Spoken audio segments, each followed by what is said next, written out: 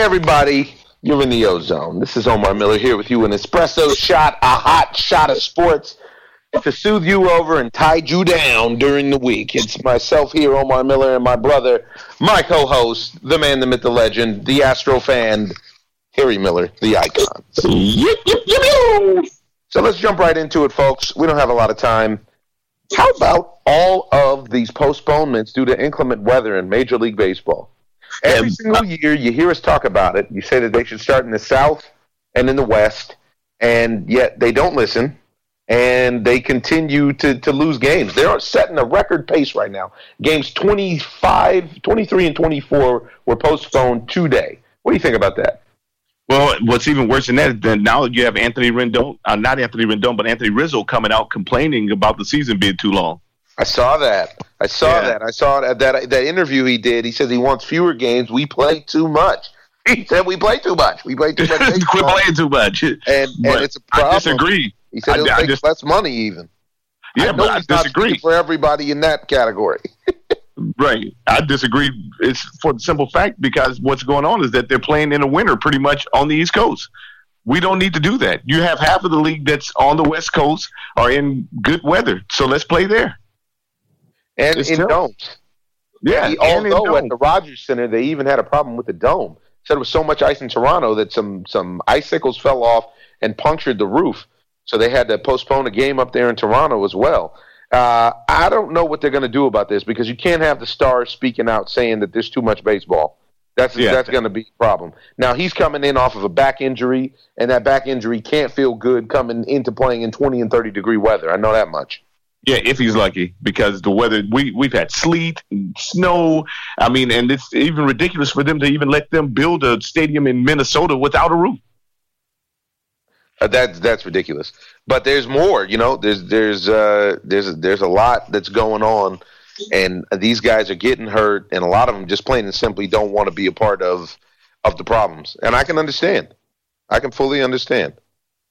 But that's just part of it. I can tell you right now there's been a lot of problems with my fantasy team. Thank God my guys still showed up. I lost 9 players on Sunday. 9 games. And I do believe I lost 6 or 7, and there's nothing that you can do to make up for that except for looking for the doubleheaders on whatever day they decide to do them. Which messes up a lot of people's schedules. Because you can lose and what about the gamblers? Early. Yeah, what about the gamblers? What do you mean? Well, when guys are betting on these games, I mean, a lot of times these guys put their stuff on the line early. You have to go back and reformat or reformulate your whole plan because now the matchups aren't the same. You know what? I wonder about that because I don't think many of your professional gamblers are going to be – our postponements are going to mess them up. Maybe, changing who the pitcher is here and there, maybe so, but I don't think I don't really do the dailies. I don't do the FanDuel and the other one, but I think DraftKings. Yeah, I think that there's definitely something. I'm sure it doesn't help, put it like that, because consistency is what everybody's looking for, and it's not going down. But even in that, we still haven't seen a turnaround yet from the monster teams in Major League Baseball. Dodgers still looking mediocre. Yankees still looking mediocre. Red Sox still looking dominant, and they don't matter if they play in the cold, the heat, or whatever. But the Houston Astros are faltering. What do you think it is about the Astros that's keeping them from being where they should be right now? Well, I do believe it's probably the cold as well because they've probably played, I don't know how many games, 5 games or so inside of the dome, but they're playing outside as well. And it's all about timing right now. And the Astros are going to be where they're supposed to be at the end of the season. I just think that they have serious competition with the Angels. And so they can't run away with the division this year. I mean, there's a big test tonight because Ohtani is going against the Red Sox. And both of those teams are number 1 in their division. That's going to be great. I just think a lot of teams can't mess around right now because looking at games, yesterday the Nationals pulled a comeback on a game that they really needed to win against the Mets because the Mets were completely establishing dominance against the Nationals. And they should have won that game last night. Now, my man Juris blew a save late, tried him for another 4-out save, and he couldn't get it done. That was a tough knock. That was a tough knock, but at the same time, they were up 6-1 late. You can't blow that lead. Yeah, you can't blow a 5-run lead. That's ridiculous.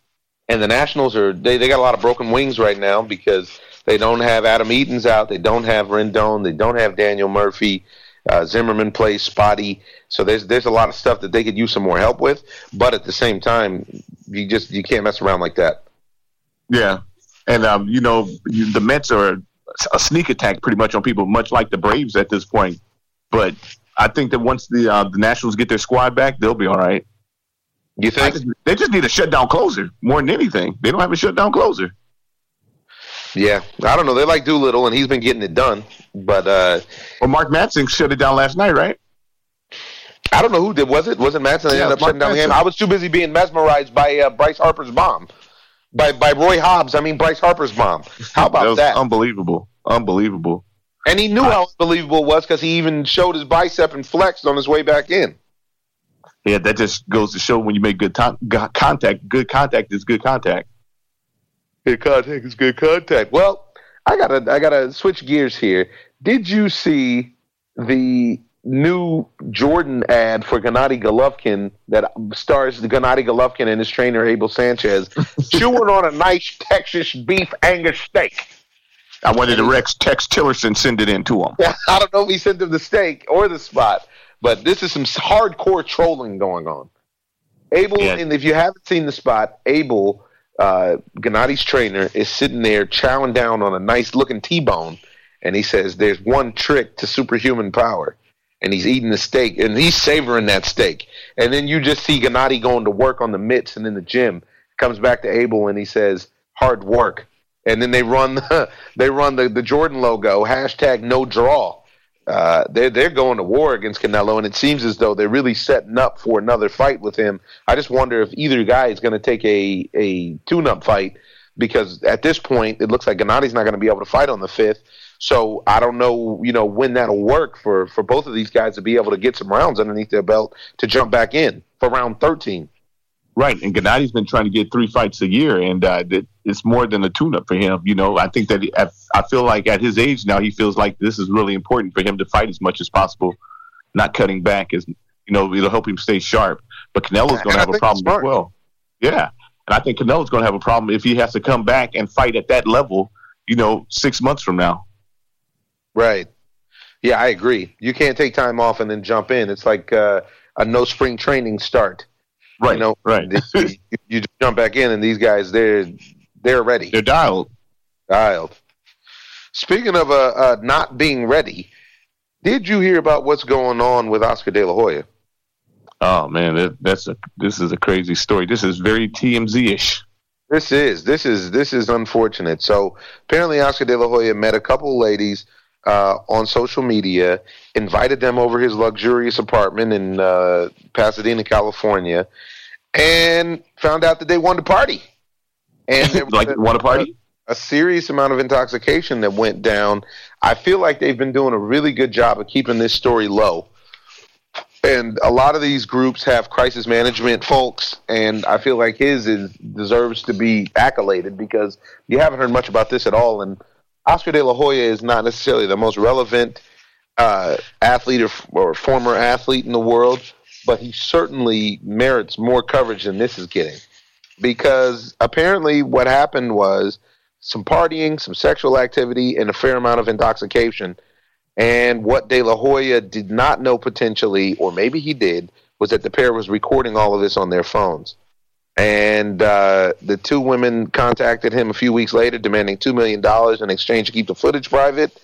De La Hoya rebuffed that advance, and the woman went with Plan B and decided to go to a sex tape broker. And the sex tape broker turned it down as soon as he watched the footage, not just because he was disgusted, but because he realized that it was probably an extortion attempt. And so what the ladies did, these chicks are relentless. The ladies did was they decided to go to Oscar's ex-wife, and they told her that her and her 19-year-old daughter would be humiliated should the footage leak. And Moakler, his ex-wife, got together with Oscar and said, hey, what's going on here? And told the ladies no, and now they're in some hot water with the FBI. But as for the footage itself, apparently De La Hoya can be seen completely naked in front of the two women who are performing various sex acts on him with kitchen utensils. Now let me ask you this. Let me put this in. What the broker had to say is, I've seen a lot of shocking videos in my time, and this one was incredibly embarrassing. Wow. Well, what I want to ask is, how intoxicated really were they? If they had the mind, obviously they weren't that intoxicated. Right. It sounds more like an entrapment to me at this point. That's what they're saying, and that's why the FBI has the footage, and also I think he has the custody. They have the custody of these ladies. It's a serious problem, but Oscar seems to have some sort of real demons in his closet. He has problems, man, and fetish, and fetish. I mean, that's on him, but he has some real problems. Whether you go back to when he was constantly inebriated and posed in the pictures with the fishnets and so on and so forth. He seems to, at times, let the substances get the best of him, and it's not. You don't get the best Oscar on that night. You don't get the best out of Oscar. These ladies completely set him up. They took a picture of his driver's license to prove it was him. They knew what they were doing. And so I don't think that they were actually drunk. I think they were playing the role. This is one of those situations where, hey, you take two and I'll take none. Right. But apparently he went along with it, and it didn't work out. Didn't work out the right way, which sucks. And then another story that's really flying under the radar is Floyd Mayweather's entourage getting shot up in Atlanta. That's crazy as well. Yeah, because what the inside sources are saying is that the argument stemmed from an altercation with a young lady that Floyd wanted to talk to, or talk to Floyd, that was there with someone else, and apparently they were trying to shoot up his entourage and his fleet of vehicles, and they shot up the one with his bodyguards in it, not the one with him in it. And one of his bodyguards, one of those giant men that he runs around with, got shot up, and thank God I just had a flesh wound and is now back at it. But I tell you, you see it time and time again, the confusion that takes place with a lot of these louder celebrities oftentimes ends up in some serious problems. And I really hope that doesn't end up being the case for Floyd. Yeah, it's like confusion breeding confusion at this point. Yeah, and it only takes one guy, one group to say, you know what, I'm actually not down with this at all. Now, were they targeting him for sure? I don't think it's out. I don't think it's. I don't think that. I think the jury's still out on that. I don't think the information is completely clear on whether or not they were targeting him. Yeah, you can't. You just. I don't know. Understand this. I don't think you just go target Floyd's entourage. I don't know if that's I don't know if that's a common. That's a common target. Right. I just didn't know if it was a random shooting or if they were just, he was guilty by association or. Right. And then staying in the boxing realm, this weekend we got Jesse Vargas coming up versus Adrian Broner to see if Broner can get himself back together and back into the focus of boxing. But once again, he's falling victim to some out of the ring confusion. He's going at it back and forth with this rapper Tekashi 6ix9ine, who seems like his entire image is a cry for help, if you know what I'm talking about. And he's a self-labeled king of New York now. And he said something to Broner. Broner called him a clown in some interview, and the rapper finds out about it. And then the expletive starts flying. And Broner told him, hey, man, I'm not one of these rappers that you mess around trolling. I'll pull up on you, bro. And I'm violent. Wow. I do think that's going to roll well for Tekashi if Broner gets his hands on him, first and foremost. Adrian Broner has already shown that he has a propensity to knock out civilians. He doesn't have a problem with that. And part two is not going to work out well for Broner because he has a history of knocking out civilians. And because, if you say stuff like that in a public forum, if something does go down, man, they're going to throw... Even if you didn't do it, right? Yeah. Because now you're making threats and terroristic threats at that point. Come on, man. These guys got to grow up, though. Yeah, it's a bad look. Well, this is all we got for you in this hot shot of espresso, ladies and gentlemen. Thanks for riding with us. We'll get you a big show soon, and hopefully we'll have less postponements and less upset players to talk about. More action. You got anything else to add? Oh, that's it for me. All right. Ozone here for you. Peace. Ozone. I'm just living the dream. I'm in love with the lights. This is not just a game. This here is my life.